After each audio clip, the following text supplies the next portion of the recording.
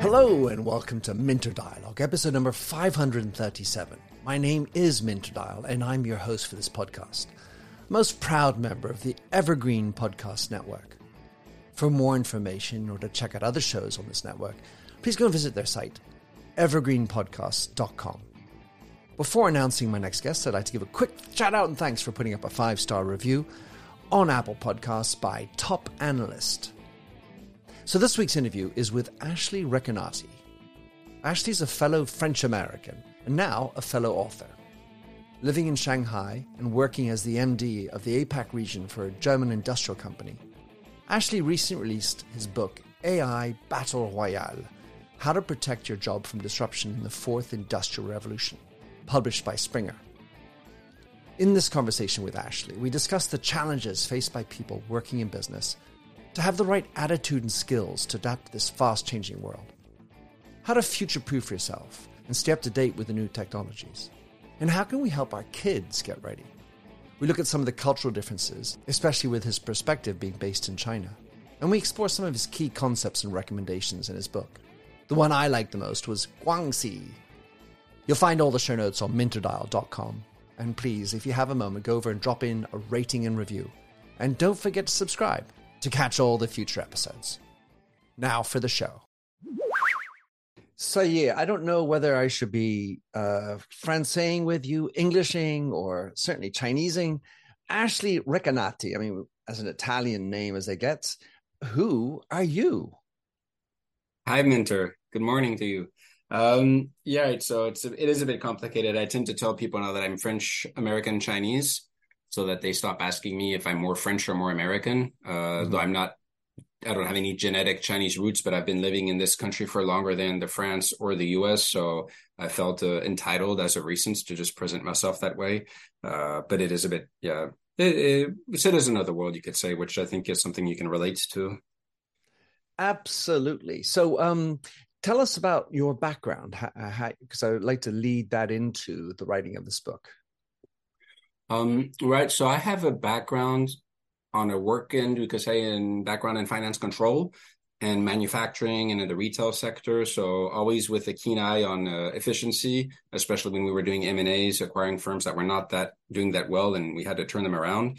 So I've always had an eye on this. And then in the past years, I've been more and more interested in future technology. This is probably also related to the birth of my first daughter. I was more into history before, and then it kind of turned into future technology. And something that came up in a lot of the readings that I had was that there was going to be a lot of havoc coming forward in the workforce because these new technologies coming up, making certain skills irrelevant, devaluing certain expertise, and not necessarily causing massive unemployment. There are some people that talk about that, but that's probably far down the line. But before that, there'll be other problems happening and shifts and where value resides for people in their work. So this is something that I really found interesting. And what really shocked me was that I couldn't find any sort of guidebook that explains to workers what they could do. Most of the books that you will find out there, they spend most of the time demonstrating the problem that is going to arrive with statistics and a lot of arguments that are really well built, but they spend very little time on the solutions. When they look at solutions, it's more going to be for educational reform or tax reform or things that the governments can do or things that business leaders can do. There's also a lot of books that talk about, how to harness big data and avoid getting disrupted by Apple and Tesla and all these companies. But there isn't much addressed to what the employees can do. And this is what I wanted to really focus on then, because I saw this big dearth and I was really shocked to see this. So I started writing an article here, an article there, and then progressively I got to this project of writing a book. And here we are in 2023 now. Indeed. You talk about two gaps that need to be filled.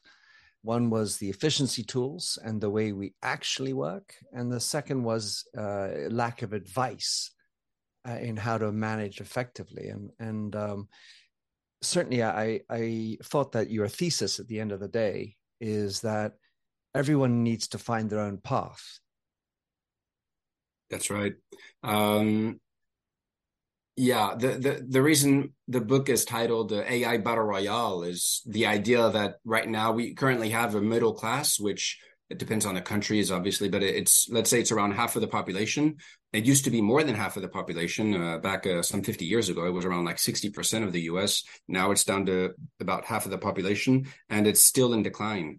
So where do these people go? Well, they're either going further down towards low paid jobs, or they're going to higher paid jobs. So this is the phenomena that's been happening, and that should be exacerbated further with artificial intelligence and other technologies. So then the question is, which direction are you going to go? Obviously, everyone wants to go upwards, but that involves rivalry between, with your peers and your colleagues. So only a certain number of people are going to be able to get those lovely jobs.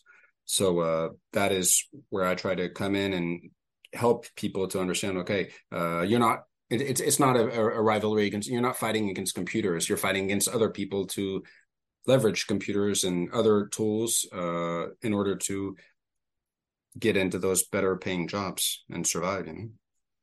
It reminds me of that story of hey, there's a bear coming, and both the people in the sleeping bags, and one guy's not moving. He says, "Hey, aren't you scared?" No, yeah, sure I am, but I know I can outrun you. That's exactly the case. So the name Battle Royale, of course, is an intriguing name. It made me feel half American, half French, in the way that it's spelt as such. What was the actual inspiration for using that term? It's the idea that again, it's not everyone, but not. I'm not giving advice to everyone. When you give advice saying, okay, this is what the government should do, this is advice that concerns everyone. It's to have a better society. My point, and this is a very good thing. I'm not disparaging that. I'm just saying that it's kind of just wishful thinking, and it's not something that the majority of readers can do anything about. So I'm wish to tell the people, like, don't just lay back and wait for government to act or go to vote and things like this. Of course you should, but that's not enough. You need to see what you personally can do in the workplace. And again, under the hypothesis that where you have 10 people working today, maybe tomorrow there will only be 6 people, maybe there will only be 3 people. How can you become one of those last standing people? This is where the term battle royale comes from. Well, I certainly subscribe to that thesis since when I wrote my book, Future Proof. I mean, the first 3 chapters are dealing with really more about attitude and mindset than actually worrying about the technologies themselves. But the book it feels very textbook-like in terms of the thoroughness of it, the schemes. Are you trying to approach schools and universities with it as well, or is it strictly going to be like a B to C, as we say in our old marketing jingo, for folks to come across? I think it's more B2C, and it is potentially an issue that I kind of thought of after, was that I didn't want it to be too down to earth. So it is a bit, for some people, it might be a bit, there might be some areas that are a bit difficult. So there could be a bit of some areas. This is something I should have, I believe that should be improved because I want it to be a mass market. But in some of the parts, you do have to provide proof of what you're talking about. And, Springer is a serious editor, the publisher I have. So it's really math books and textbooks and things like this. So yes, it does need to be well documented. And there was a lot of research that was put into this. It's not just because, ChatGPT came out a year ago and I'm like, okay, yeah, let's write a book about this. And no, it's been a project that I've been on for about 5 years now. So but that is a good point. It might have this effect of turning some people off. But on the other hand, it's well researched. Well, I'm looking at it the other way and saying that it's got the potential quality to be a book that universities, business schools might wish to take on. Because as you say, in the end of the day, I mean, if you're going to business school, for example, hopefully it's helping you to educate you on how to deal with the context, and learning how to be part geek, part executive, part creative, or whatever will be your cocktail, should be part of the training cursus. So You talk about the subtitle is how to protect your job from disruption in the fourth industrial revolution. So that's another piece that you educated me on, because I really hadn't thought specifically around these revolutions. I kind of stuck with my first industrial revolution from the 1800s, from my schoolroom in England. But of course, there's been these new technologies, and I was just wondering, because I love the way you express, hey, listen, we're only going to know if it actually is a fourth IR posthumously. But tell us how you came across, or I'm sure you had a conversation with Springer about the subtitle. Well, the idea of the subtitle is to be able to explain a bit more the context of what the book is about. So it's talking about these new technologies, in particular artificial intelligence, but not only artificial intelligence, and what these technologies could, how they can impact the workforce, and how the employees who have a job can play their cards in this context, which is evolving very rapidly. So the idea is it's not just addressing, also it's not just this stereotype where you see a lot of research only addressing workers and manufacturing. Manufacturing is not the sole sector that is concerned here. We're talking a lot about office jobs, and we're talking about white collar jobs too. So it's really addressing all of these people. I mean, it's a lot easier to use an algorithm to automate tasks or simplify work than it is to automate manual labor. So manufacturing jobs, again, this is not it's less than a third of the workforce, and it's never been more than a third of the workforce, even at its height. So it's not the main jobs that are being targeted. But the idea, yes, is how do you it's how do you keep a job as long as you possible. I make this kind of allegory with Titanic. It's how you stay on the boat as long as possible before getting in the water. It does have this. I mean, the image you have on the front, the battle, protect. There's a whole sort of battle stations component to it. Right. Yeah, that's true. On the front we have an artificial intelligence eye above, that is sort of looming above this battle taking place, which is an old yes, it's a for anyone who's watching us on video, you can see the cover in the image. Right, it's Ukiyo-e by Kuniyoshi, and it's a battle that happens, which I thought was really interesting, this battle, because if you look well on the different fighters, they're actually pieces of chess, of Japanese chess, which is called shogi, and it kind of gives the idea that there's a bit of strategy in how you play your cards right in order to get through and navigate through these treacherous waters. I love it. That's most interesting. So we're talking about what's it going to take, and you've told us how you went from sort of, like me, by the way, Ashley, interested in history. My first book was a history book of Second World War, and then my second book was Future Proof, talking about the future. So it feels like a very parallel existence. Not to mention the fact that Franco-American also is my title, how does one stay up to date with everything that's going on at a global level? Because you have tentacles in America, in France, China, and let's say America and China, just those two alone, they're doing quite a lot of things. So how do you, Ashley, stay up to date? Me, myself, or how does a normal worker stay up to date? Well, how do you?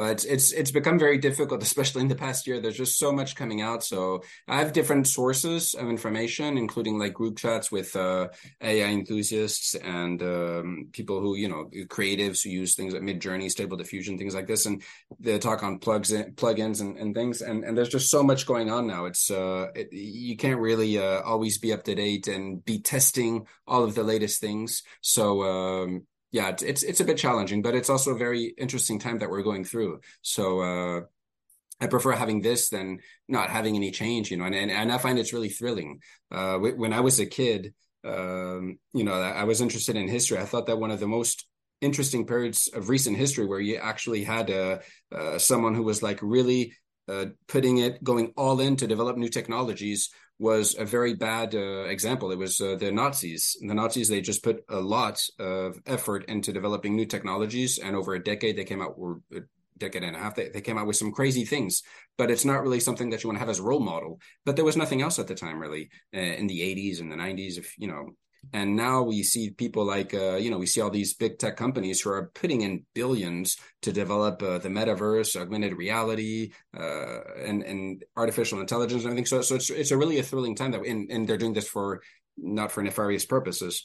It could be capitalistic purposes, but it's not, they're not trying to destroy half the planet. So it's a very thrilling time that we're in. But it is very challenging as of recent, especially when you have a full-time job, to stay up to date. Well, indeed, hence my question. And I think it's a very relevant question at a personal level, because in the end of the day, if the book is designed to help workers deal and protect and get ahead, it's how do you fit it in? And then how do you avoid, I'm really curious. So rabbit hole hell can be the next thing, because Aaron, I need to learn a little bit more about, what did you mention? Augmented reality. What is that? Let me go figure it out. Next thing you know, you're reading vast tomes all about augmented reality. And meanwhile, on the sideline, virtual reality is taking off, or, some new ChatGPT V5 is up and running. And so it is, I think, one of our true challenges is how to orchestrate our learning in the VUCA world that we're living in. Right. It's important for people to also be able to relate what's going on with their work. There's no point to go really, and I kind of make a point about this in the book. There's no point going really far out to learn coding and things like this if it's not related to your work. So if your work, you have to use a lot of Excel, for instance, then it totally makes sense to learn how to master the shortcuts with a keyboard rather than to learn Python or something. And then it probably makes more sense to learn how to use formulas, how to use pivot chart tables, and eventually how to use Visual Basic, the VBA coding, because this is really related to Excel, rather than trying to learn something really out there that is not related to your job. Maybe it makes more sense to learn Power BI if that's what your company has. If you have a business analytics tool, this makes more sense than learning other things. Yeah, and you really have to keep your feet to the ground.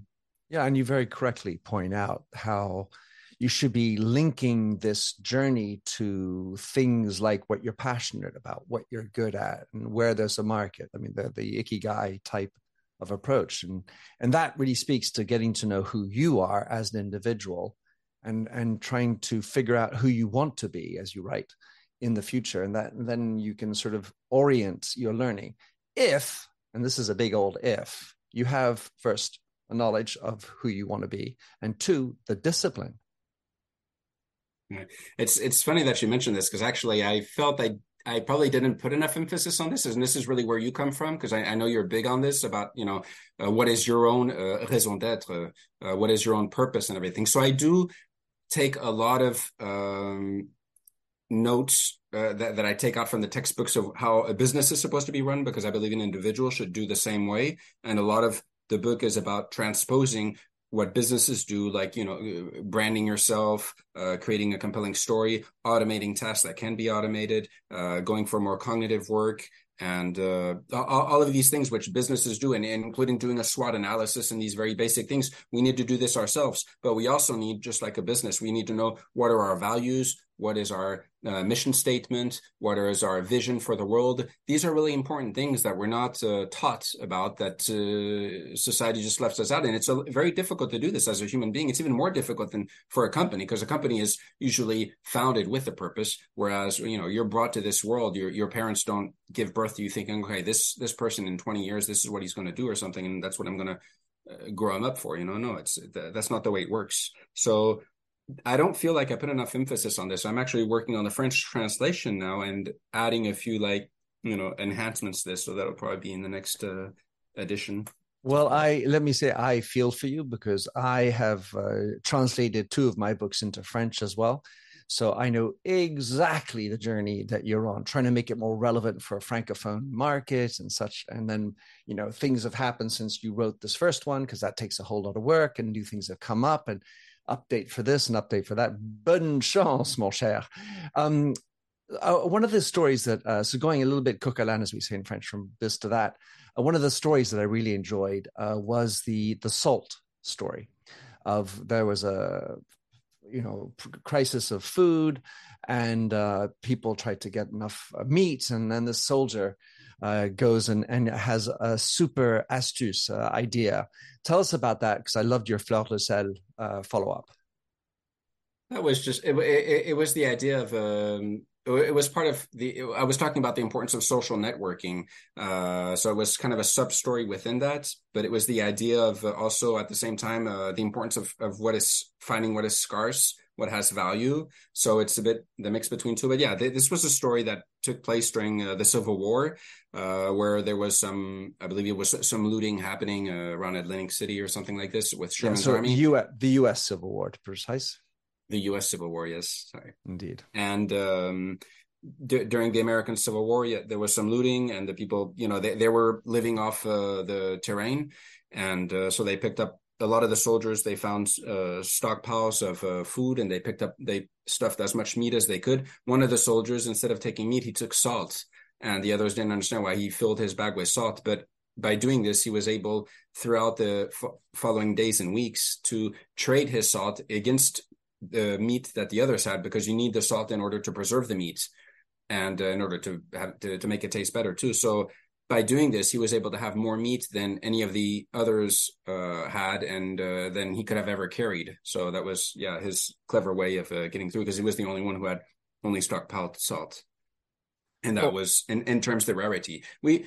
There's a lot of cases like this. If you look like if you look today, a taxi driver to get from here to the airport in Shanghai is maybe 30 euros. Exactly. Well, a year and a few months ago during the lockdown, it was very difficult to get out of your home, let alone find a taxi, let alone get to the airport. So the very few drivers who had this license to be able to go out and take people around, they were charging at the time 10 times the price, because suddenly driving became a scarce thing. Scarce activity. And then you have your example of the fleur de sel, which you bring as, I would call it, the French touch. Right. That was the example when I go, and even actually enough for when you go to a barbecue or something, people will usually bring a bottle of wine, but actually, being from France, I would be able to reach this area called La Boule, where we have some of the best salt in the world, and the top of the best salt is called fleur de sel, as you say. And a bag of this, when you go there, is probably like 30 euros. So it's the price of a average good bottle of wine. And I would rather bring a bag of this than a bottle of wine, because it's something that is more unique, more original, and it comes from a special place, and it lasts for a very, very long time, and it really makes the meat feel a lot better. So it's something that has a lot more value than just a bottle of wine amongst many that you will just end up drowning on the same evening and forget about. Indeed. Well, so a hat tip to my friends at Le Boule, Anne and Jean-Jacques. So hopefully they'll enjoy that particular idea. One of the things that really intrigued me, Ashley, about you in your book is the fact that you're based in Shanghai. For the West, China, Shanghai, it's quite opaque, obscure, difficult to understand. And I was just wondering to what extent your viewpoint in your mind has been fed by the long period of life that you've had in China, notwithstanding your full knowledge and Franco-Americanness. What we see in China is acceleration is very visible here.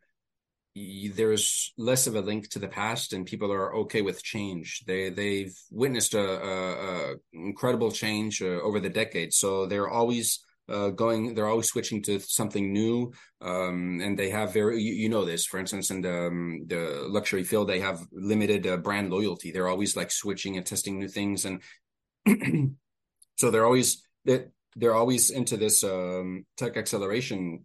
And so you see the future kind of coming up here. It's like it's a country that is turned totally towards the future, whereas in Europe people are turned a bit more towards the past. And it's very exciting to see this. Although it's a bit changed now, as you know, the economic situation in the past year isn't that great. But for the past 20 years that I've been here, it was really the place of open to the future. So it also was very had a predominant impact on writing the book, because you see this this big race to automate very present here, partly for reasons of demographics, because as you know, there's a big threat of aging population here, which is like a big social time bomb, and it's a time bomb for companies. Welcome, change agents, to your go-to place for stories that ignite your spirit, fuel your purpose, and connect us all. We believe in the incredible power of the human spirit, its boundless resilience, and the inspiration it brings to our lives. On the Driving Change podcast, we'll journey together through the extraordinary yet very relatable experiences of some of the most amazing people on earth. Our mission? That through these stories, we might just spark change within you and awaken a newfound motivation to harness your unique gifts to make a real difference in the world. So get ready to be inspired and join us on this incredible adventure. You can find the Driving Change podcast on Apple Podcasts, Spotify, iHeartRadio, or wherever you love listening to your favorite podcasts. How do you think that inverse pyramid of ages, or at least changing pyramid, is influencing the way that the Chinese are approaching technologies? Do you see them getting into octogenarian AI healthcare? How does it inform and shape the way the Chinese are approaching this Battle Royale? They're especially what I see the most is that they want to, again, there's a race to automate work here for which you cannot find labor anymore. So I have the example recently with Schindler, the elevator company from Switzerland. In China, that there's a bit of a weird law where you have to maintain elevators every 2 weeks. So every single elevator in every single building needs to have a maintenance guy come and check the elevator every 2 weeks. And this is a huge burden for elevator companies. So they're trying to upgrade the elevators with IoT devices and things like that to really facilitate maintenance and do preventive maintenance. And they're working together with the government to do this because the government is very aware of this acute labor shortage in this type of job, so that they can transition and change the law so that they no longer have to have this very strict regulation anymore. So it's just an example, but we have like a huge issue coming up. As you see in the book today, China has 900 million workers. By 2050, there will be only 700 million workers forecasted. So that's 200 million workers less, which is just a huge amount. That's more than the entire workforce of the United States. So how do you compensate for this? Automation is one of the main directions that the country is marshaling forth in order to solve this issue.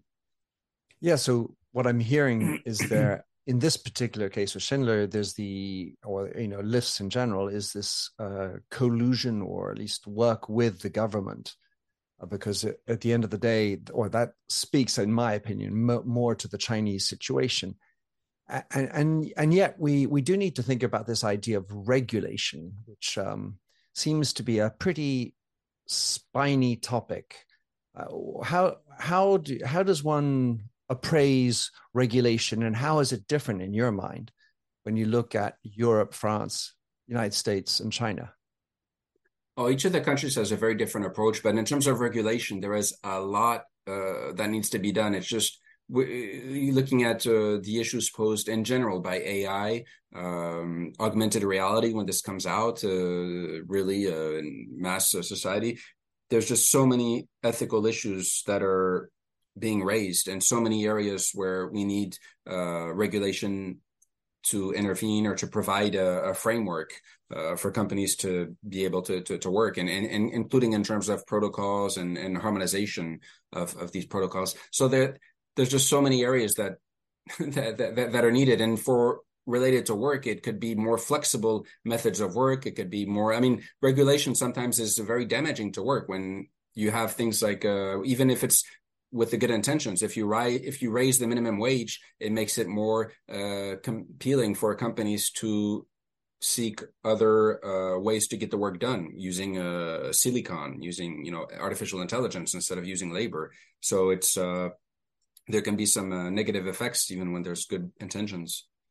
I know your book isn't intended for the government, but if you had for government person related to regulation were listening, what advice would you be giving them in terms of like a framework for their work? In terms of the future of work, or in Yeah, terms of well, in terms of regulating AI and the tech that's out there, how can I mean? Because at the end of the day, you and I at the beginning we talked about how difficult it is to stay up to date, and we yet are at the coalface with a lot of this stuff. Someone in government was brought up at a very swank school, perhaps, but that doesn't make them equipped to understand how to deal, regulate, and inform people. No, there's a lot. I mean, so as you said, this isn't a topic that I really am focused or have researched or consider myself an expert on, because there's a lot of there's really a lot of areas where there's a lot of ethical concerns being posed by AI, and then it's really unfortunate that a large part of the debate is turning around the prospects of artificial superintelligence, which is really something that we should keep for later, because we're nowhere near to getting there. So that's not something we need to worry about today. But unfortunately, a lot of the discussion is centered on that. But I believe the government should at least that there should be really some sort of organization created, like a panel, government and with scientists, with data scientists, with businesses, and with a bit of all the stakeholders, even employees, for that matter, and some citizens, like some sort of organization created, a little bit like you have with the ISO, something like this. But even if it's just at a state level, that could be a good start, because you can't go dream too big at the beginning. But just at the state level, if you start to have this kind of corpus that can then think about the problem, tackle the issues, work on them one by one. And that's not just a temporary thing. It's really just a long-standing thing to remain informed. These people can then inform other decision makers within the government. They can help to define the regulations and the policies that are necessary, and provide recommendations that are listened to. And I think I think there's organizational bodies like this for environment and for different areas. There needs to be one for new technologies also. Yeah, to have these sort of polysectorial, polyvalent, or at least very different types of skill sets and attitudes and stakeholders, as you say. I mean, I had the experience in July of focusing on one topic, not for regulation, but in the same kind of vein, look at the big idea, which is how does one really look at, evaluate, measure empathy, and then think about it in a machine. And we had 24 people. We had a sociologist, anthropologist, psychotherapists, and all this melange of people. And yet it's very hard to galvanize all these opinions and come up with one regulation at the end of the day. You can't meet everybody's needs. No, and there's no easy solution, because we're talking about a revamping of the existing capitalist model. A lot of the jobs that are necessary today are not jobs that are well paying according to the capitalist model. It's jobs for healthcare, for instance, jobs for tendering for the elderly. These jobs are really not well paid at all. And there's a big gap of labor here, but it's not jobs that people want to do. And there's no help there's insufficient help from the government on these jobs. So right now, the way that it's a bit too much free market. And I'm not saying we need to go towards a communistic society, but there needs to be something more equitable for people, and that's where we need more of a debate, and that's what a lot of the futurist writers are advocating for. But so far, it seems like it falls on deaf ears. Well, I was wondering if you had do you read fiction? Science fiction? Yeah, sure. Do you have any books that you feel are good science fiction or dystopian models that might help spark people's also interest and intrigue in this area? Well, there's plenty. I mean, there's the Brave New World, the obviously 1984. I mean, these are they're not classics for there are any reasons. They remain very much alive today in terms of some of the things happening in there. It's actually quite scary.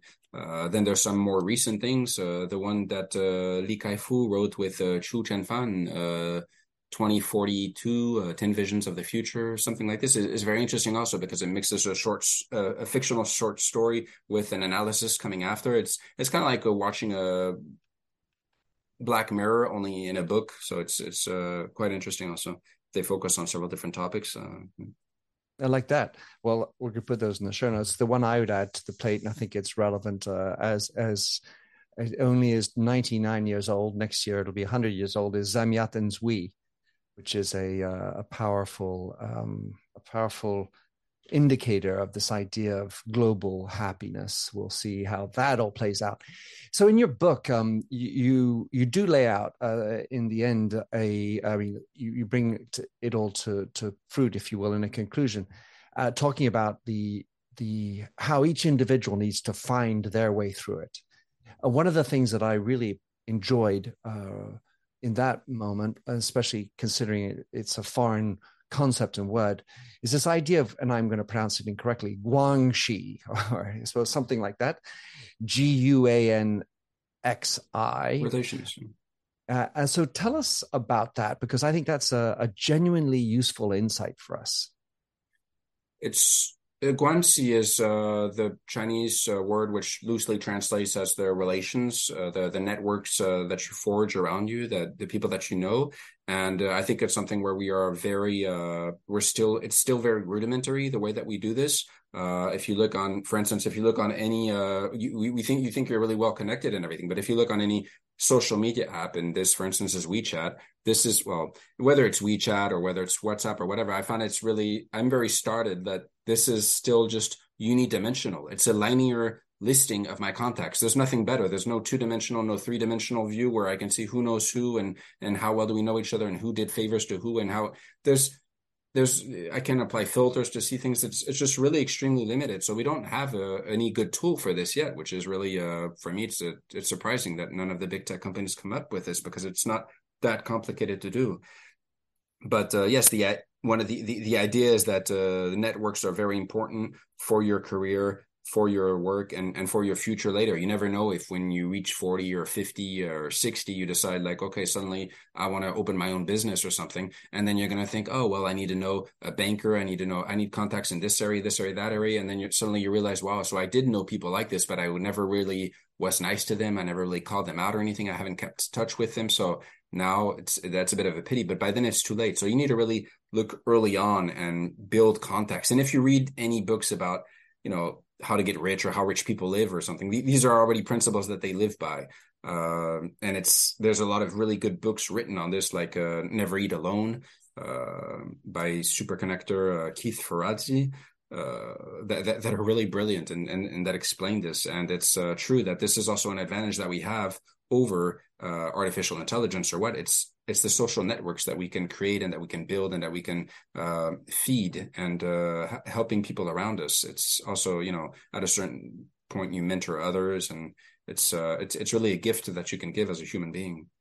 Well, I want to get back to Guanxi in a moment, but when we look at these social networks, I would say judgment is that they seem to do only the things which are useful for their business model, as opposed to what actually would be useful for us. LinkedIn keeps on spamming people saying, connect with mentors. I get these ridiculous connection requests. People I have never met in my life. What kind of a relationship is that? Where I don't know them, they don't know me, really. And it's just flat and superficial. Right. I was referring to social networks in the physical world, not the digital social networks. Digital social networks is a different beast altogether, and I share your criticism. Personally, I used to ride this wave at the beginning when it came up, because I thought it was really nice, especially because I lived in a lot of different places. It was really cool for me to reconnect with people that I hadn't seen in 20 years or in 30 years, or family members I didn't know about and everything. But in the end, it really doesn't. I kind of lost interest in this, and I found myself wasting too much time on this, and I sort of cut this off, and I don't really have much. I'm not that present on these networks anymore. So yeah, you have to be very careful with these. It's not the worst thing that you have in terms of digital entertainment these days, but sure, you have to be very careful with that, about how you spend your time, and you're really responsible for your time, and we only have it's our most precious luxury, so you have to be careful with that. We agree. Well, can you just explain a little bit more from an etymological standpoint, at least the Chinese element of Guanxi? because it's that which I thought which was beautiful. What does it mean in your term? So my Chinese got a bit rusty, but it's basically relates to the roots that connect people, and so it sort of goes back to Confucianism, where the links between yourself and society matter a lot, because it's kind of the idea that you only exist as much as you're being observed, and that you're in society with with other people. If you're just a hermit living alone in a forest who's never seen anyone, it's the same as if you didn't exist, really, you know. So it's all about the bonds that people create with each other, and how this works out. And I mentioned in there, that's probably what you're referring to also the Hindu philosophy, where there's basically 4 different paths that we can have in one's life, and these are not exclusive to one to the other, but one of the paths is going to be Kama, which is quite famous with Kama Sutra, but it's basically the pursuit of pleasures of the 5 senses, so it can be eating too, or drinking. Then you have Artha, which is more the pursuit of how to say, riches, you know, material wealth. And then you have this the Dharma, which is finding your place within society. And this obviously relates in part to the caste system, but it's the idea that, okay, this is what you're best at, you know, this is where you can fulfill yourself by doing this. And this is something, of course, in our modern society, we believe you have to find this for yourself. It's not just because your parents were making shoes that you need to make shoes and so forth. But that's basically the idea of Dharma, is where you find your best place in society, in the cosmos, is the way that you can sort of attain self-realization. And then the 4th path is the moksha, which is the deliverance of, you know, going into nirvana and all this, which is normally the final step. I was intrigued, and maybe it's a little off topic, but I think it's still relevant. Is this notion of community. No man is an island. I like to say you are as strong as your network. And you also talk about religion. In the West, or maybe, I don't know how we want to characterize it, but in a lot of societies, religion is on the down. It feels that community is being restrained. It's like my own little micro community, my ecosystem, my bubble, if we will, in other terms. And I was wondering to what extent you are seeing the same type of phenomenon or not in China. Oh, yes. And in terms of in terms of the fact that you have digital smartphones and things like this that tend to isolate us, yeah, this is a phenomenon that is much as alive in China as elsewhere. And unfortunately, I think Chinese are more advanced on this. They spend more time on their phones. They do more shopping. They do more mobile payments. And everywhere where they're on the street walking, they're always doing it, watching a movie on the phone or something. So it's really a problem here, and it's ostracizing people more than it is connecting them, I believe. At least in the physical sense of the term. But yes, at the end of the day, you are the average of the 5 people that you hang out the most with. And if you don't hang out with 5 people, but you spend your time on Facebook or on TikTok, then you're going to become, you know, you know how the algorithms work. You're going to feed you more of what you like to see. So you end up really drinking your own bathwater, and you're not going to get a really good objective view of the world with many different perspectives in order to be able to forge your own judgments. And this is something that is really worrying me. There's a survey, I believe, is out of the US, that talks about the average number of friends that true friends that people have. And that number a few decades ago was 5. Then maybe 20 years ago, it was 4. And the most recent version of it, we're down to 3. And it does seem to, you know, we're just reducing ourselves. We're no longer exploring, and especially in a world where, like you and I are dealing with so many different technologies, we can't possibly stay up to date with everything. And so the only alternative is to have a network that can help you, like you mentioned, your WhatsApp group. So let's just, for the last piece, talking about the future. So individuals who are listening, who will also have children. What do we need to cultivate? And the general area, you got the skills with regard to, let's say, tech, but the other one is my humanity. And my observation is, to start with, that our humanity is already suffering, in that we're no longer looking to craft deep bonds with more people, living in a community. There's a lot more narcissism out there.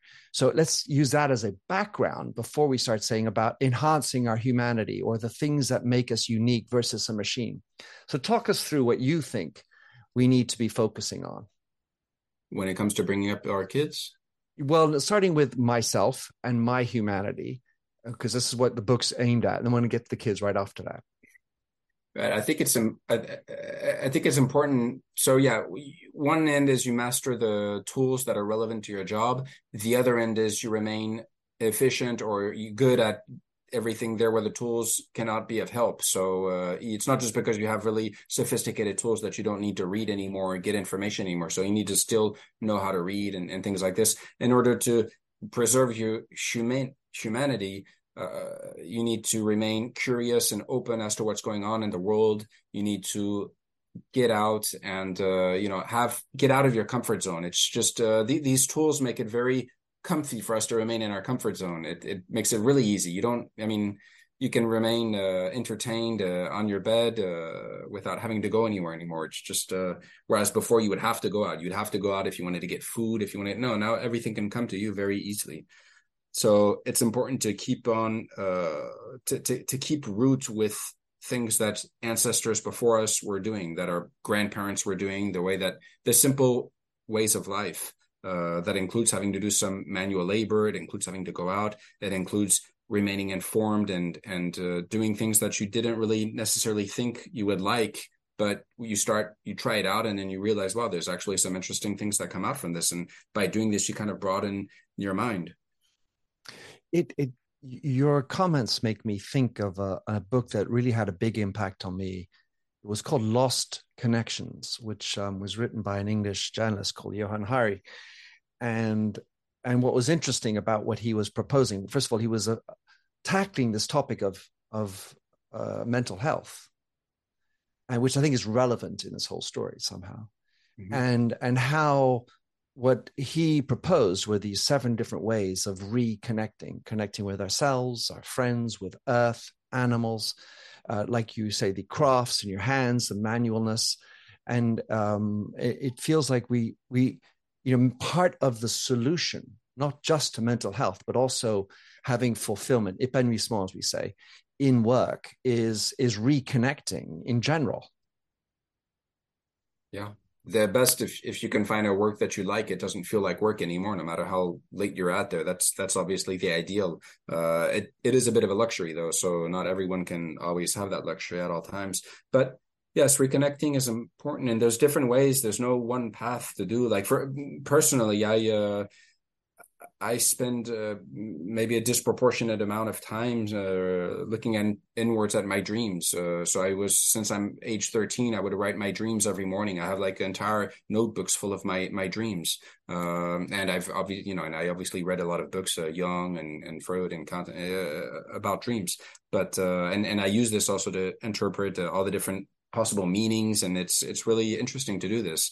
But that's just a personal way. For someone else, it might be they might find relaxation through painting or kintsugi or some other craft or some other exploration, but it's maybe some people find it through video games too. But I think each person will find their way out there. I have a Danish friend of mine who wrote a few books, and he talks about the importance of maintaining your dreams. I'll put a show note into his book as well, because I think that's a valuable idea.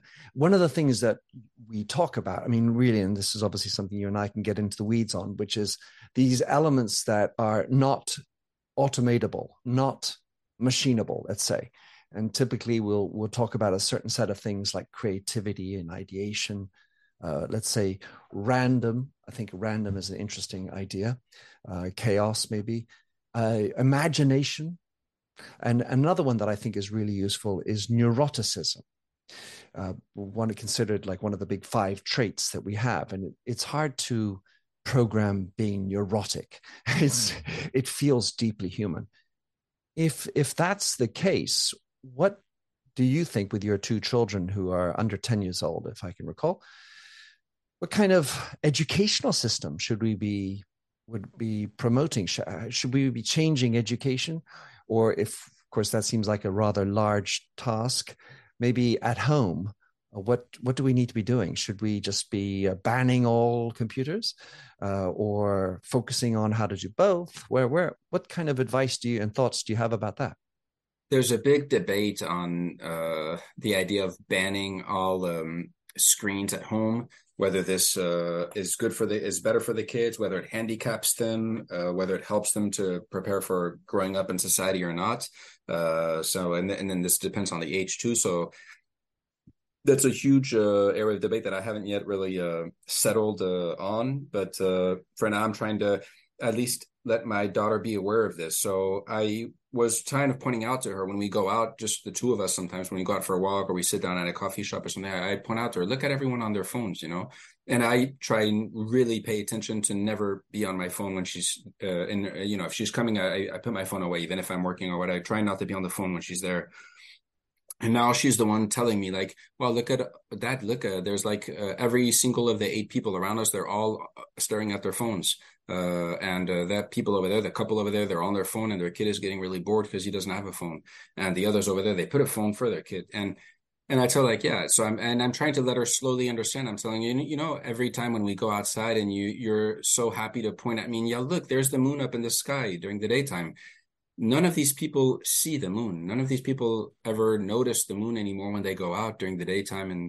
And I tell her, like, if I gave you a phone, would you be able to control yourself? Would you still be able to see the moon, or would you lose that innocence? It's a tough topic, but yes. So for the education, we obviously all have a responsibility, and each person is in the end responsible for their own education. So the schools, obviously, there's some change that needs to come from there. Schools have been mostly in the past century, for over a century now, since school has been mandatory. The idea was to teach people a basic set of skills and knowledge, but also to teach them to do repetitive things, to follow a standard operating procedure, basically. And now we sort of need to move away from that, because this is what computers are good at and what algorithms are good at, to follow this if this then that and loops and things like this. So we need to focus more on how you think and how you reason and how you ask questions and how you remain open curiosity and things like this. So it's a very different kind of education that is necessary in order to keep this kind of openness and to see things like this, not just trying to memorize dates and things like this. But it's important to be able to show these changes and to think about it and to get people involved, including children involved in this. And some of the things, even the schools, they don't do a good job. When I was a kid, I criticized my history professor. I said, well, history is a useless subject. Why do you need history? It doesn't help you for work.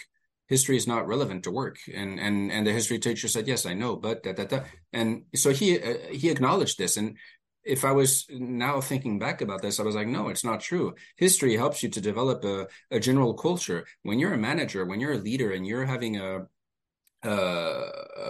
after party drink with work or something, if you have like 2 workers that are both very diligent in their job, working hard and trying to get to the next level, one of them is unable to hold a decent conversation with the bosses and other stakeholders, and the other one has this great general knowledge, is able to ping pong ideas, and sometimes in there you have a golden nugget, and this is the person that you'll think, okay, wow, this could be like a future leader. This is someone that I look more fit for promoting. So if you take 2 workers that are just as good on all the skills and everything, the one who has the better general culture is someone that you think, okay, this one has a cultural breadth that elevates this person to go further. And it's someone that you can have talking around with bosses and everything at the coffee or at the bar in the evening. So it does make a difference. If you're just being the shy person and, the bosses are there and you're afraid that, you can't talk with them about anything because all you know is about, I don't know, soccer or PlayStation or something, then, that's a pity.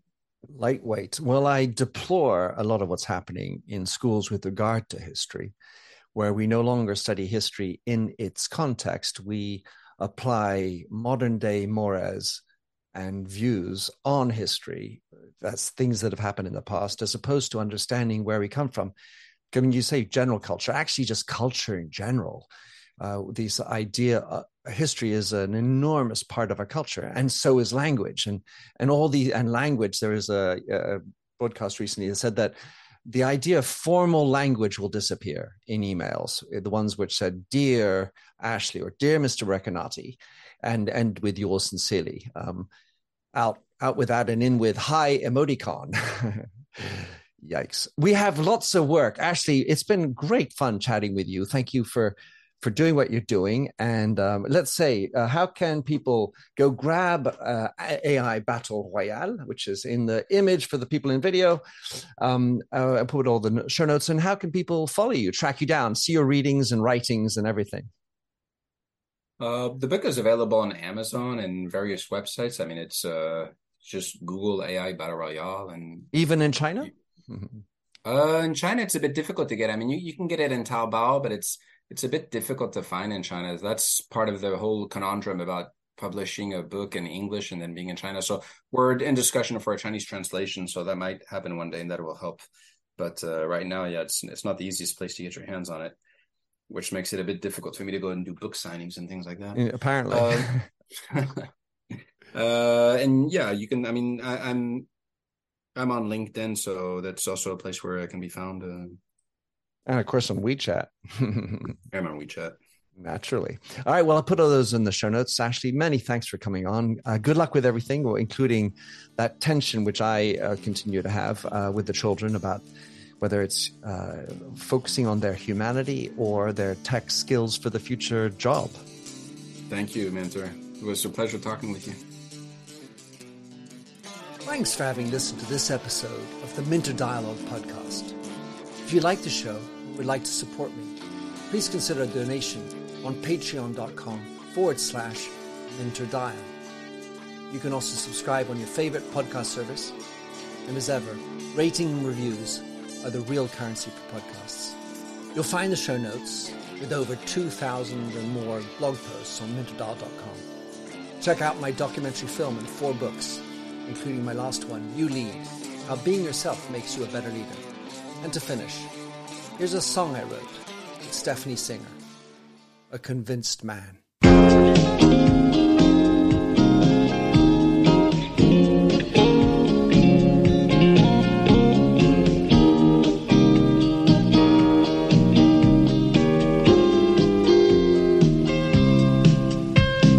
I like the feel of a stranger tucked around me, precipitating the danger to feel free.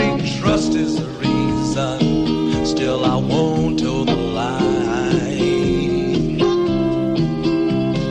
I sit here passively, hope for your respect, anticipating the thrill of your intellect. Maybe I tell myself there's no use in me lying.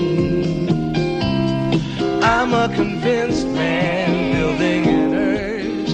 I'm a convinced man, to live and die submerged. A convinced man, in the arms of a woman. I'm a convinced man, challenge my fate. I'm a convinced man, competition's innate. A convinced man, in the arms of a woman. Despise revenges and struggle with deceit. Live for the challenge so life's not incomplete. What's wrong with challenge? I know soon we all die. I like the feel of a stranger tucked around me, precipitating the danger to feel free. Trust in my reason and let me show you why. I'm a convinced man, practicing my lines. I'm a convinced man, here in these confines. A convinced man, in the arms of a woman. I'm a convinced man, admit to the test. I'm a convinced man, I'm ready for an arrest. I'm a convinced man, in the arms of a woman.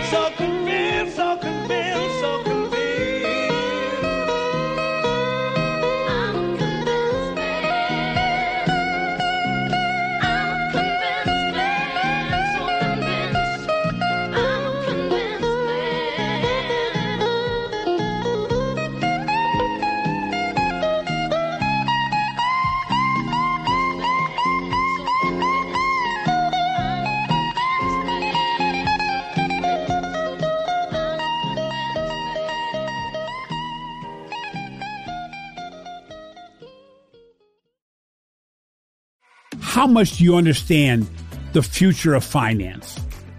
I'm Jim Roos, a top 10 banking influencer and host of the podcast Banking Transformed, where we dive deeply into the rapidly evolving world of banking and financial technology. Join me as I interview industry experts, thought leaders, and innovators as they unravel the latest banking trends, disruptions, and game-changing technologies reshaping the world of finance. Redefine your understanding of the banking ecosystem. Subscribe now to Banking Transformed, available wherever you get your podcasts and now available on YouTube.